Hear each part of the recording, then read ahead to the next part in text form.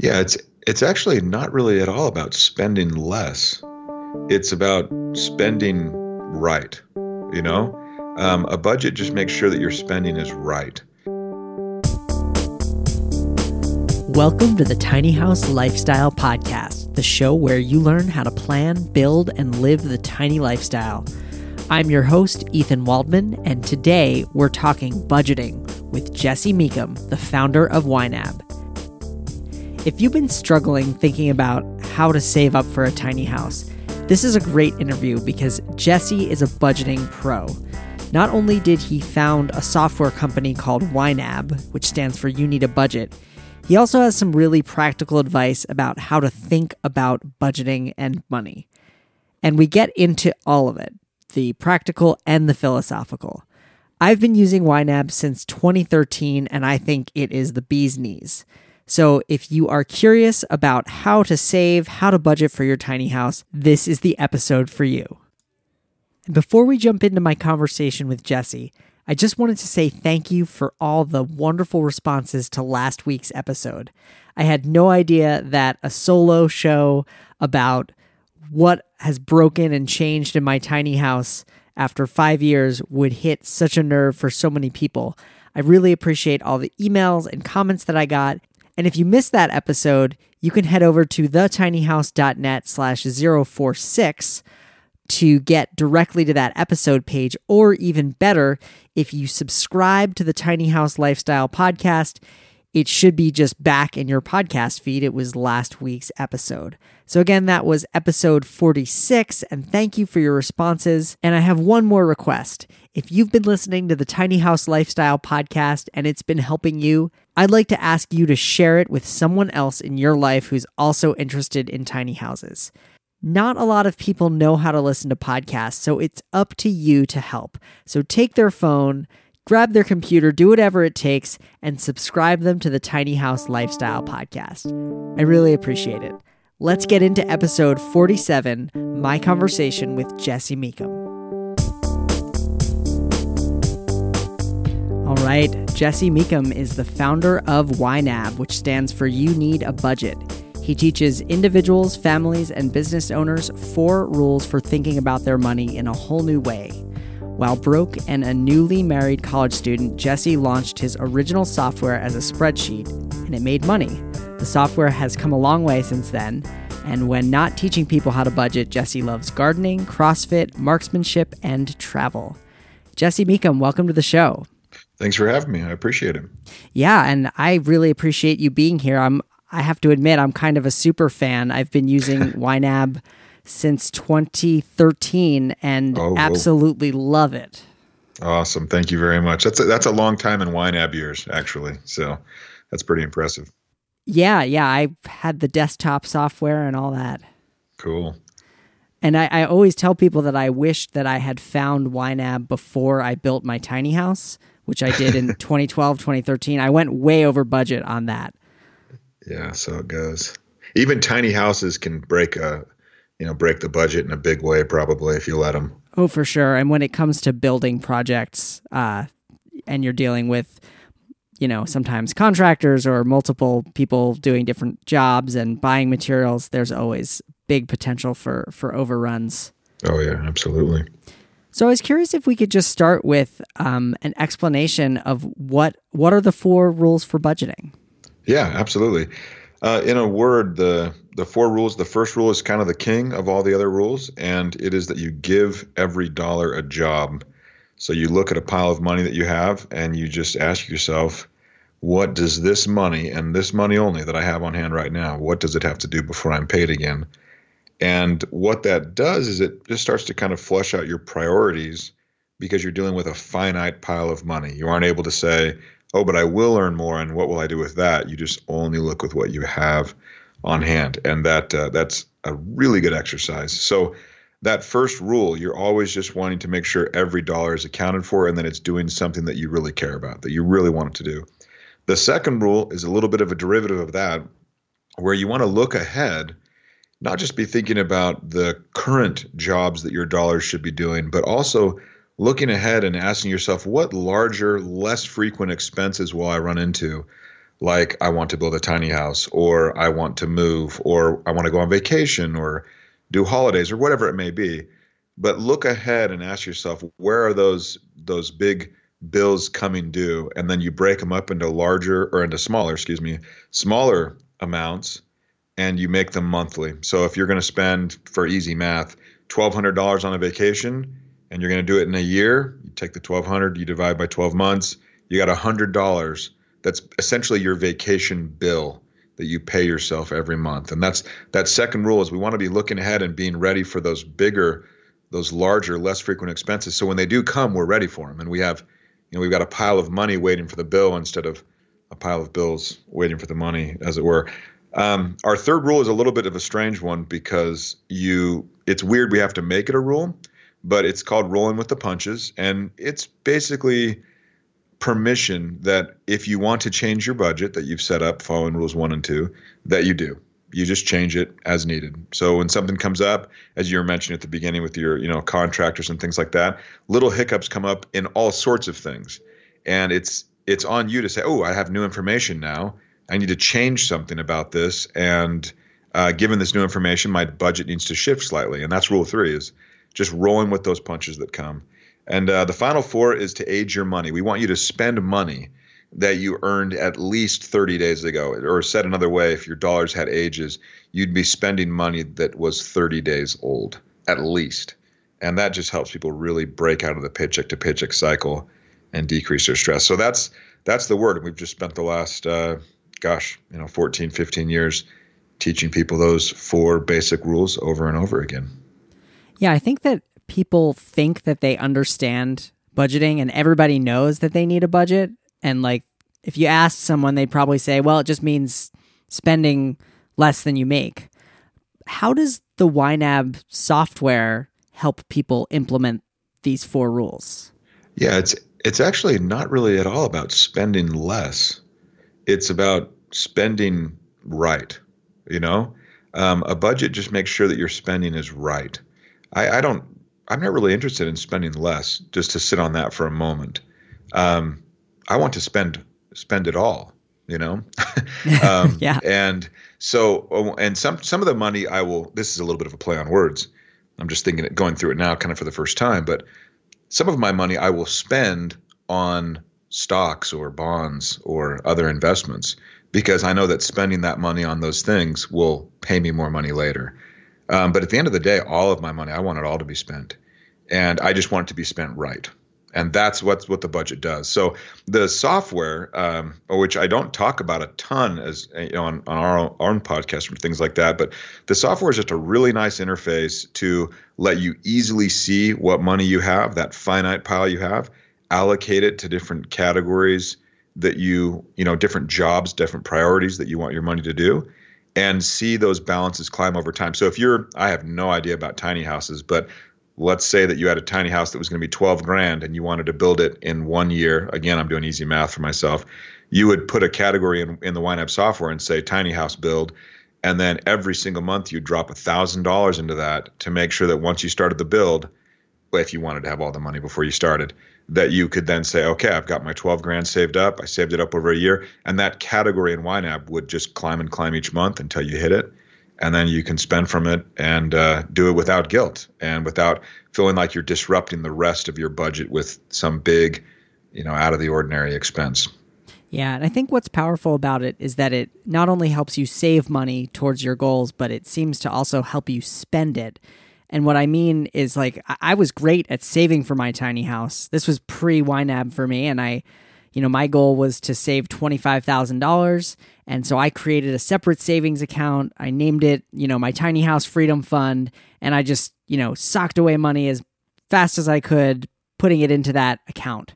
And I did a great job at, delaying gratification, not going to the restaurant now so I could put, okay, I'll put $20 into my Freedom Fund here. Yeah. But it was the spending of that money. Once I was actually building the house, I basically had no good system for keeping track of, okay, how much have I budgeted for the roof job?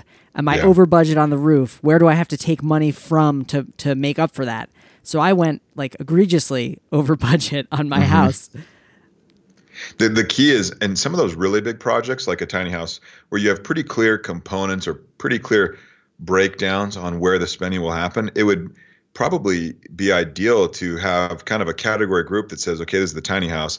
And then within that, you have the component structures to where you aren't just having it all be in one mishmash of 25 grand, but you're able to break it out a little more granularly to be a little more strategic if there's some room available for you to be able to say, okay, I'm going to spend this much on the roof and this much here. So if you have a slip up in one area, it won't cause you to do that thing where we all just like, the whole project's just gone. So just whatever, let's just get it done. And we lose our sensitivity to the budget breaking essentially, or needing to be adjusted. But if you can break it down into component parts, maybe 4 or 5 parts, you then kind of feel like, okay, maybe I went a little over on the roof, for instance, but look how great I did right here with the rest of it. So you aren't penalizing yourself, kind of extrapolating that one overspend on the roof across the whole project and say, oh man, the whole project was busted. Maybe you did pretty well in some of the other, maybe wiring came in a little under budget or things like that. So that's just a little tactic, but I think it's worth mentioning because when you're doing a big build like that, we're doing a big landscaping build right now at our house, and I'm super excited about it. But if I were to just look at it as one big whole, it would get really messy, and I don't think I'd be making good decisions as far as where to allow for an overrun and where to really hold the reins in. So that's a good point. The spending tracking is key, though. I mean, if you set a budget and then you aren't tracking how you do against it, it's a non-starter. Absolutely. So a tiny house, if you're going to build it yourself, it's probably about $20,000 to $40,000 in new materials. And if you're going to have someone build it for you, it's anywhere from $40,000 to $100,000. And so for many people, this is the biggest expense that they have ever, kind of needed to come up with money for. And another tricky thing is that there really isn't a lot of established lending for tiny houses, especially the ones that are on wheels, because banks don't really know quite what they are yet. So what's your advice for someone, take tiny house out of it, but who's trying to save what feels to them to be a big sum of money? Yeah, break it down. You want to hit and put some milestones in there. And even if they're just mental milestones, if I'm trying to save 100 grand, you better bet I'm going to at least be looking at every 10 grand as like an increment that's worth celebrating. So that's a long haul to $100,000, unless you're just, money's falling on you or something. But, for most people, that's going to take a good long while. And you want to make sure you have milestones along the way so you can celebrate stuff. That's key. Another bit that is key here too is you want to make sure that you have a little bit of breathing room so that this long haul toward 100 grand saved, that it's sustainable. So you don't want to go so hard for so long that halfway through you're just going to throw in the towel and borrow money in some horribly expensive way to finish it off. You want to make sure that it's a sustainable pace.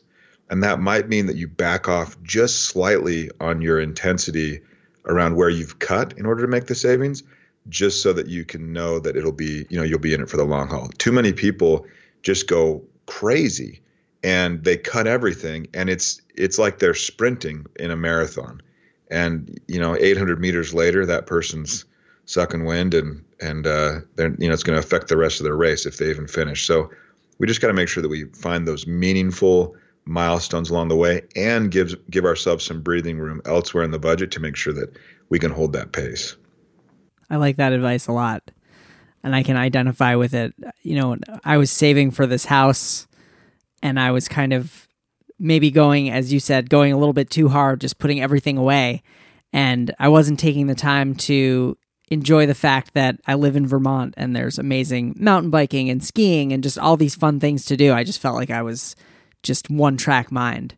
And I think that that's important also during the building of the house too, to take those breaks and give yourself a chance to do something else. Absolutely. Now there's a time and place for intensity, because sometimes it can move the needle for you. It can show you what you're made of. It can change your perspective because you look back and you say, man, those 4 months, those were crazy. I never want to do that again, but look what I learned. So there's a place for it. You just have to recognize it when you're doing it and call it for what it is. Say, oh, this is an unsustainable sprint at the moment. And I just want to make sure that I'm aware of what I'm doing to myself right now, so that if you do feel like you need to stop, you aren't saying you're quitting. You're just saying, oh, I'm going to back off on the sprint. We're going to find a more sustainable pace. So just be very self-aware of what you're subjecting yourself to, and so that you don't beat yourself up when you're not holding a sprinter's pace the whole time. What's your recommendation for when to have multiple budgets? Because YNAB does allow you to create more than one budget if you would like. And even taking YNAB as a tool out of it, I'm sure other budgeting software allows you to create multiple budgets. When do you recommend, creating a separate budget? Like, would you create a separate budget for a tiny house, or do you kind of recommend keeping that all lumped in with your day-to-day expenses? If it's in the same account, if it's all going to be spent from the same account, I would keep it in the same budget. If you're setting up a separate account that will be separately spent from, not just where to put the money before it's spent, but to actually have money go in and then out, then I would run a separate budget potentially. But I would definitely wouldn't run a separate one if it was all going to be spent from one. I feel like you'd just be bouncing back and forth between, personal normal versus your tiny house budget itself. So I'm all for doing less as much as possible, the least amount possible, kind of the minimum effective dose necessary of budgeting. You don't want to do more. You want to do just enough to get the efficacy and then back way off of it. So if you could help it, I would just put it in one, and then maybe be granular inside your category group for that and say, okay, these are the different components that we're going to do. Yeah, I think that makes a lot of sense. And just circling back to, I think, rule 2, the process for me of sitting down and just figuring out what my yearly expenses, the ones that come once a year, and then budgeting out for those monthly was so huge. And I feel like that could be a big pitfall for someone who's going too hard, putting every last cent towards their tiny house and then not remembering that twice a year their $600 car insurance bill comes up, and then having to basically pull money back out and feeling like you're going in reverse. Yeah. We call it the revolving door of savings, where you're like, man, I'm really saving a lot. And you're actually not. You're just setting money aside to be spent very soon. And that happens a lot. But people are saying, I've put money in savings, and then it just goes back down to zero or close. And it's just because they don't have the full picture of those obligations that are upcoming. You've got real obligations, like your car tires. We know that I'm not aware of a car tire, and I would buy it, that will not wear out, right? I would pay 5 times what I pay for normal tires to know that I never, ever had to change my tires again. But we don't have those yet. So anyone that's driving around in a car regularly and isn't setting aside money for things like car repairs, car tires going out, they're just not really acknowledging the fact that they're incurring an obligation every time they drive. And there are not a ton of those examples, but there are enough where it's a material amount for our finances. And we want to make sure that when we're thinking about what to do with our money now, we're bringing into the equation those questions about what it will need to be doing in the near future, because that affects our decisions for the now. When you're saying, I want to buy these really nice boots, but you have that insurance bill that you mentioned due in 3 days that you're unaware of, that should factor into the boots equation. Buy the boots in a little while, but make sure you got money for the insurance bill. A lot of people find that once they do start living tiny, their expenses go down quite a bit. And it's a common story. You hear people say, I didn't think that I was going to, but I decided that I wanted to, work part-time instead of full-time, or I wanted to, start volunteering more and go down on my hours at work. And I know that I remember in the desktop version of YNAB or earlier iterations, the idea was to get 1 month ahead. Yeah.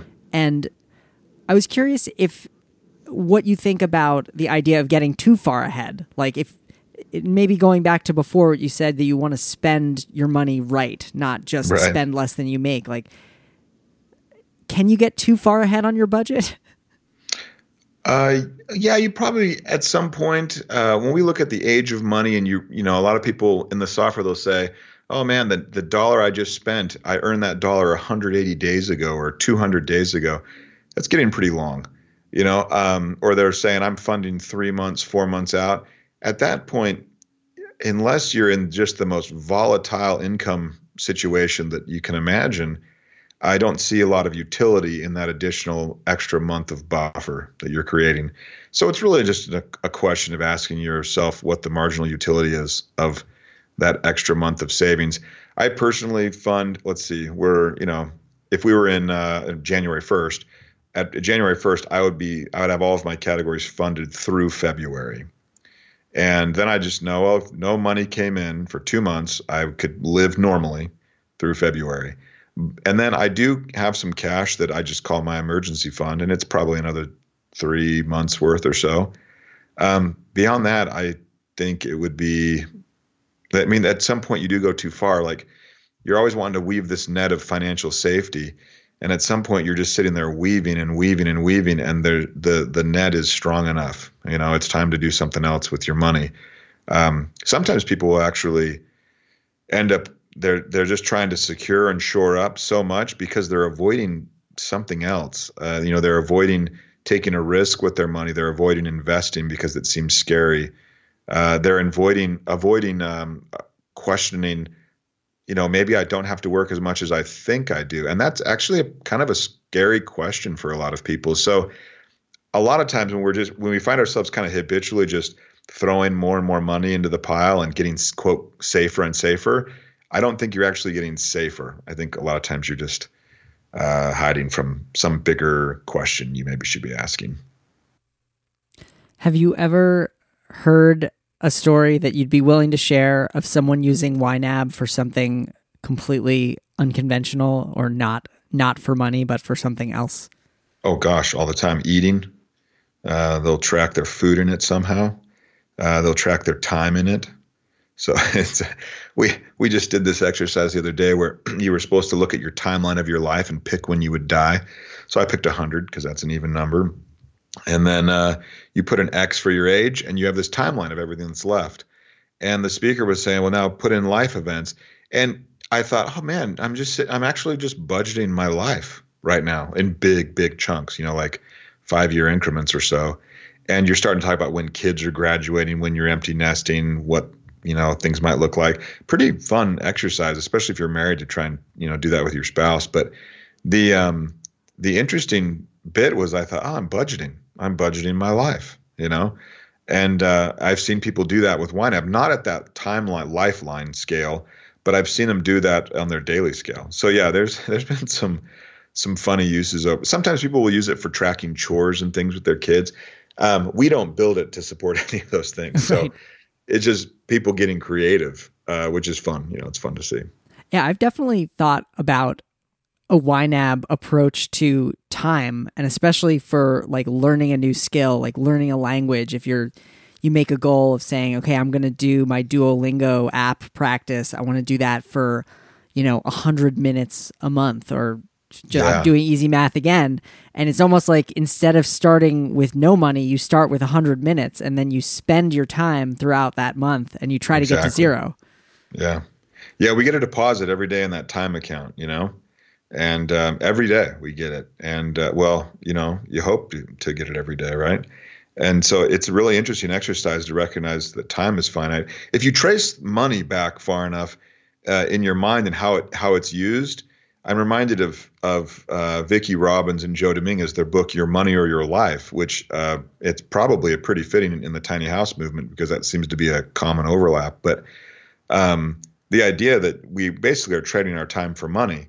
And so it's a pretty short little leap to start looking at your time as this finite resource that should be prioritized, and where, behind which you put lots and lots of well thought out intention.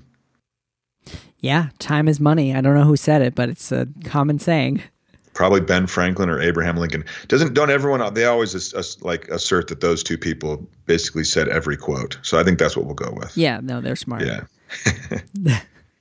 Yeah, and also, in the tiny house world, in my classes, I give people a benchmark of 800 hours, roughly, of work if you want to build your own house. And so you could even track your time that way. Yeah, I mean, and what's nice about it is you can take the 800 and say, holy, whoa, that's a lot.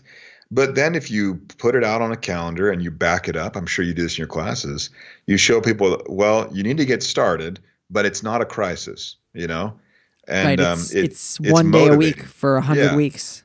And so you just say, okay, you're going to be done in 2 years. You'll do, every weekend, devote a day to it, or maybe 2 evenings or whatever, and you'll get there. But it shows people two things. One, this is a lot of work. Two, it's doable. And three, that you should start soon.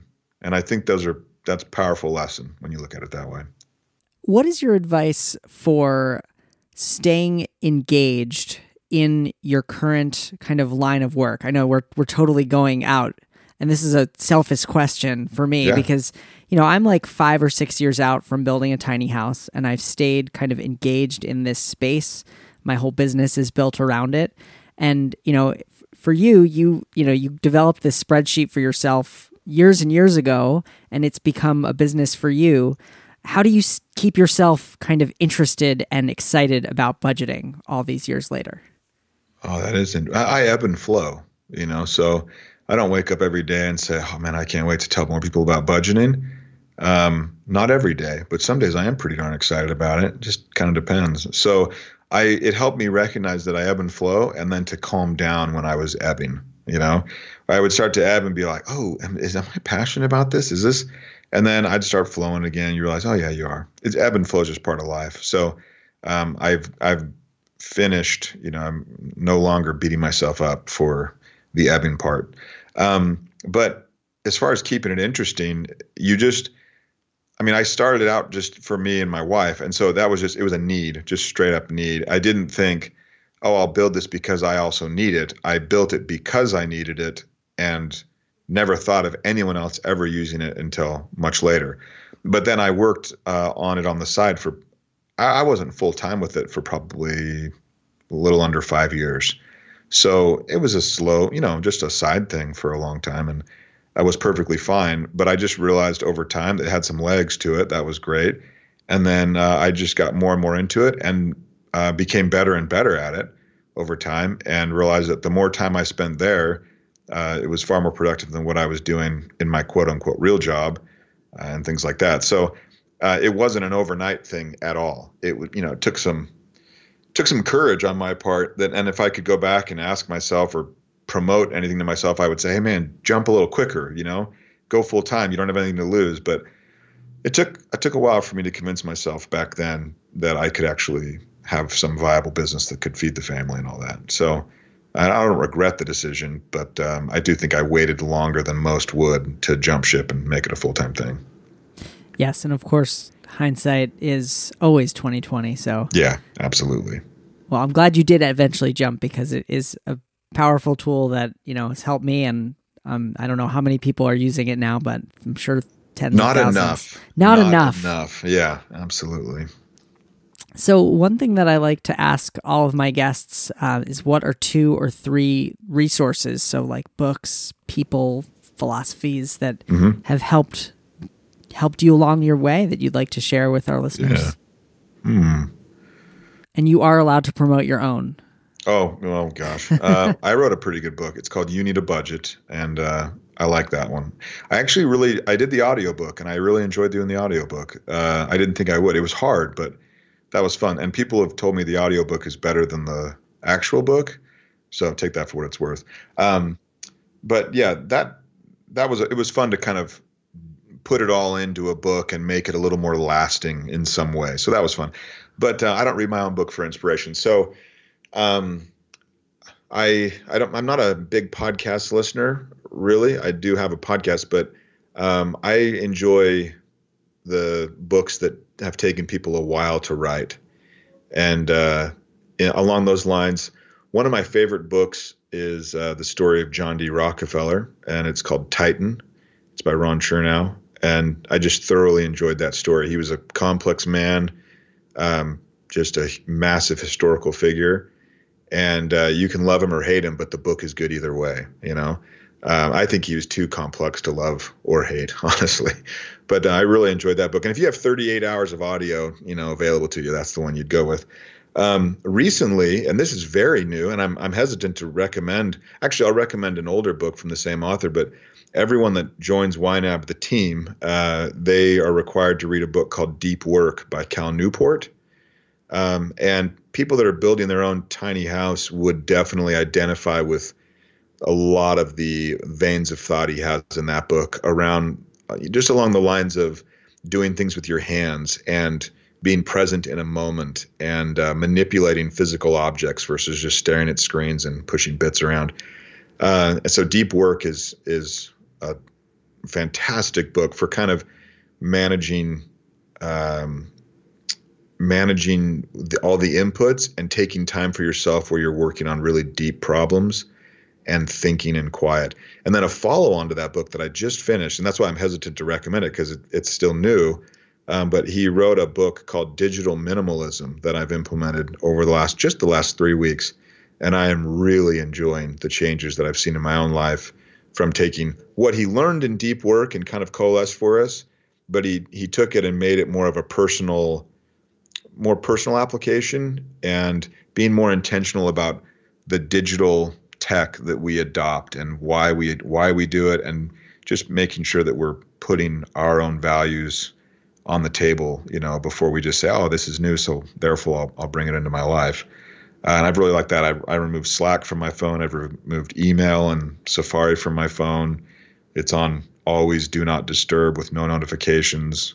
There's just some really fun things that I've done there. My screen time has plummeted, and my presence with my kids has gone through the roof. So, that one's recent. So there's a little bit of a recency bias in that last recommendation, but I really am enjoying the change that I've seen just in that short little while that I'm doing it. So I guess I'll leave people with that. If you're a business owner and you're looking for a good business book, The Hard Thing About Hard Things by Ben Horowitz is excellent. Just really nitty gritty, good insights as far as people and culture and things like that. I've gotten a lot of value out of that one. Cool. Thank you for those. You bet. Is there a particular person or book about budgeting that was influencing you back when you kind of thought of YNAB? Yeah, there were several. I really liked, I still like The Richest Man in Babylon. I love the fable format of it. I mentioned Your Money or Your Life. Vicki Robbins, fantastic individual. She and I have been able to hang out a couple times, and we spent some time in Ecuador together. It was way fun. And she's still going strong, just promoting the idea that we put intention behind our money. I really like Dave Ramsey and his stance, his just strong stance against debt, and with empowering people to not have debt be an option. I think he's done fantastic work there, and he inspired me when I was younger quite a bit as well, and helped me to not want to take on any student loans or things like that. So I owe a debt of gratitude to him, and though I'd probably say those three were the big formative influences on me in my teenage years, actually. So I would read those books as a teenager, which is weird. I hesitate to admit that, but it's true. So I think there's no shame in that. Well, Jesse Mecham, thank you so much for being a guest on the show. This was really helpful. Absolutely. Thanks for having me. I appreciate it. Thank you so much to Jesse Mecham for being a guest on the show. You can find the show notes and resources that Jesse mentioned, links to YNAB, and a review of the 4 rules over at thetinyhouse.net/047. Again, that's thetinyhouse.net/047. Thanks again to everyone for listening, for sharing the show, and for subscribing wherever you get your podcasts. That's all for this week. I'm Ethan Waldman, and I'll be back next week with another episode of the Tiny House Lifestyle Podcast.